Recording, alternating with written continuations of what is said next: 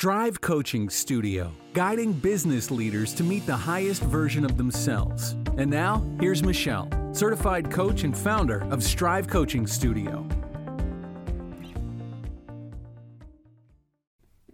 Hello, everybody. Welcome to podcast number 23. I'm excited to talk to you today because I want to share with you a little story about myself and kind of put a different twist on a concept, which is about achieving goals and goal setting.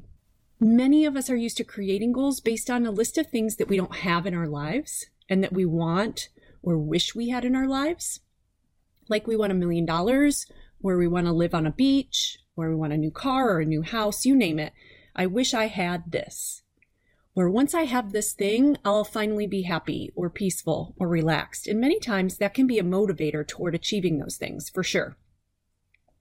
But today I want to explore with you the concept that while that may be a motivator, it isn't the only way, and it may not be the best way to ensure that you achieve your goals. So this is a little story about me. I used to worry, stress, and wonder how we were ever gonna make it in our business. I started a business in the beginning of the recession, and it got much worse before it got better. Now, I totally knew the risks of starting a business at that point, but I thought we were in the best position we could possibly be in, not knowing what was going to happen or how bad it would get. I mean, at one point, our bank stopped lending any money to continue running any businesses, including ours. We hadn't had a sale in over 3 months, and there was not a light at the end of the tunnel that we could see toward having sales at any point soon. Our business partners, in terms of suppliers and our trades people, they were suffering too, and they were at risk of going out of business as well. So we needed to do something to survive, or we'd need to let go of our small staff and go try to find jobs somewhere else to get by. So it was not an exciting time. It wasn't the ideal time to start a business. Obviously, we didn't have a crystal ball to really see what was going to happen or how bad it was going to get. But we thought we were as prepared as we could be with that not knowing. But it definitely got tough. So during that time, the stress levels were definitely high. I was anxious and worried pretty much all the time. And as things got worse, I began to lose sleep at night. I was exhausted at the end of the day, so I'd fall asleep easily.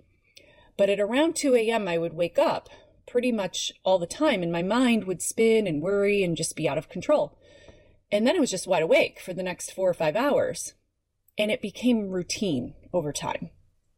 At first, it kind of started gradually, maybe once a week when something had happened. But over time, I could see it gradually getting worse, and it became a habit.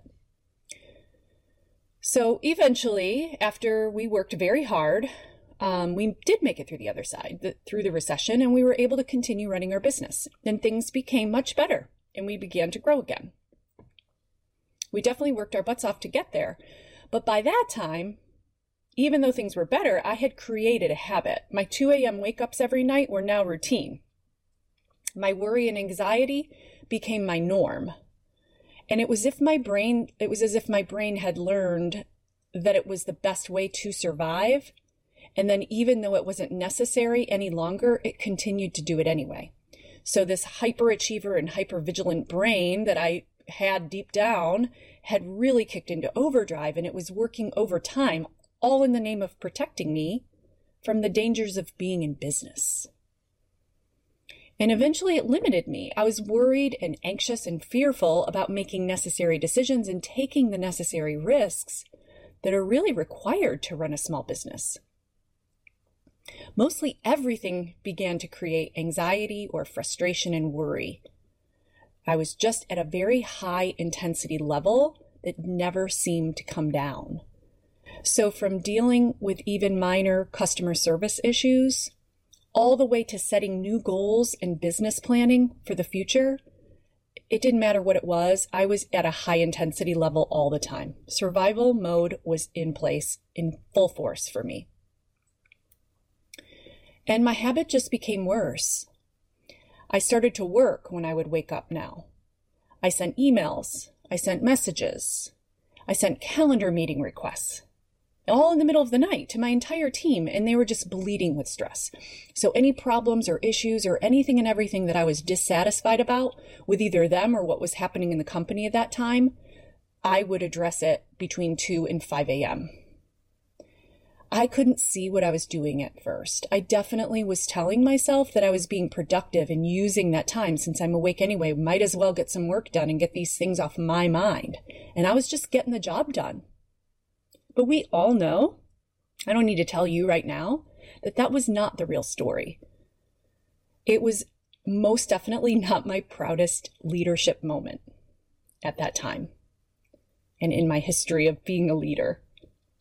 But fortunately, it was short-lived. I did hit a wall.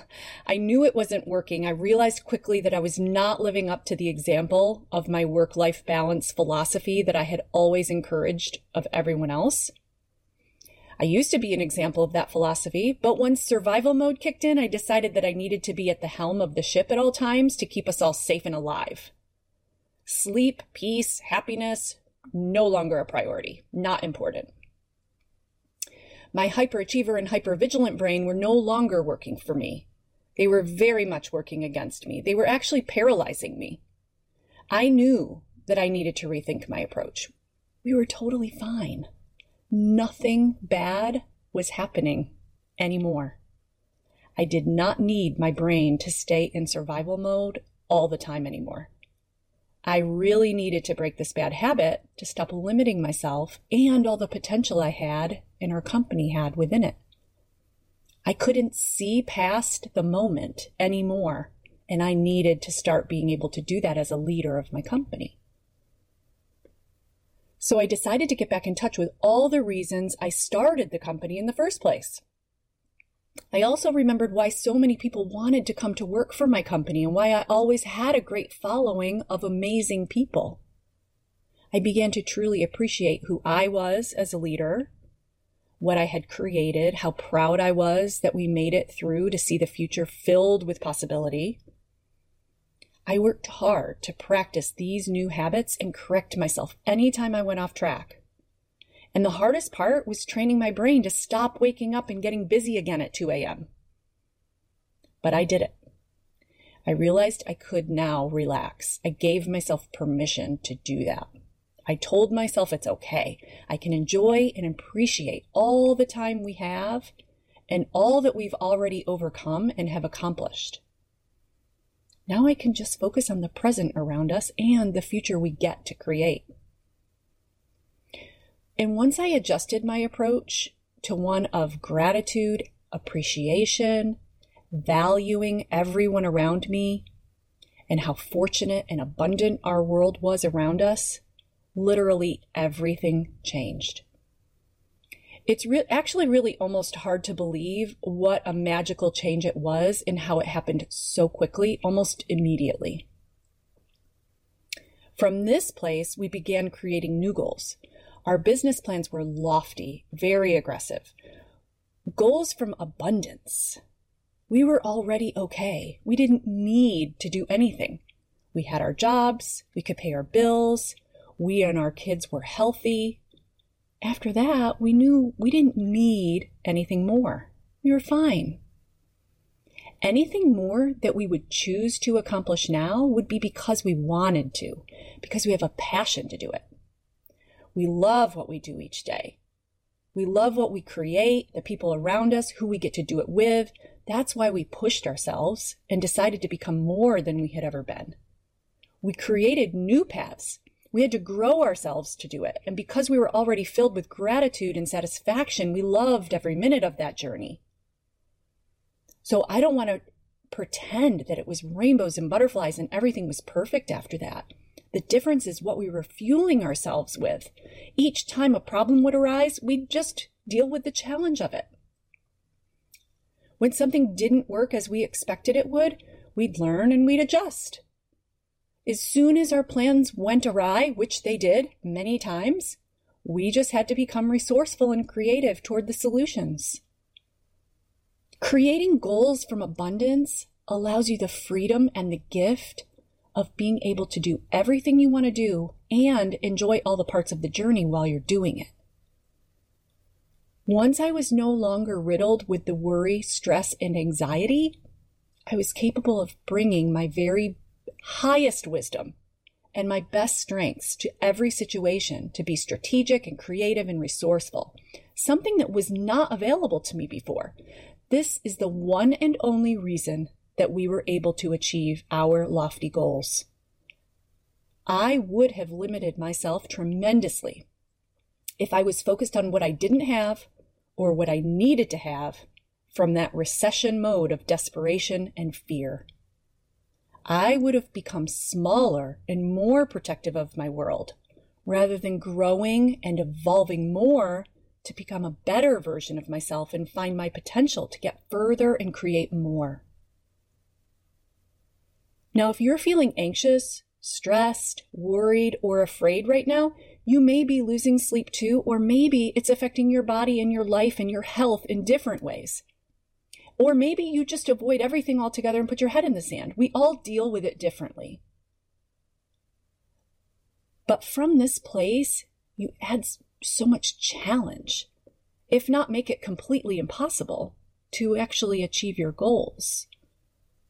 When you feel those feelings of fear, worry, stress, scarcity, anxiety, or desperation, let them be your red flag to motivate you toward making a switch in your brain.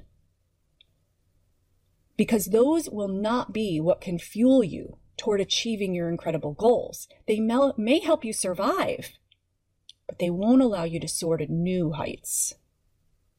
Recognizing that difference is what can make or break your achievement of goals.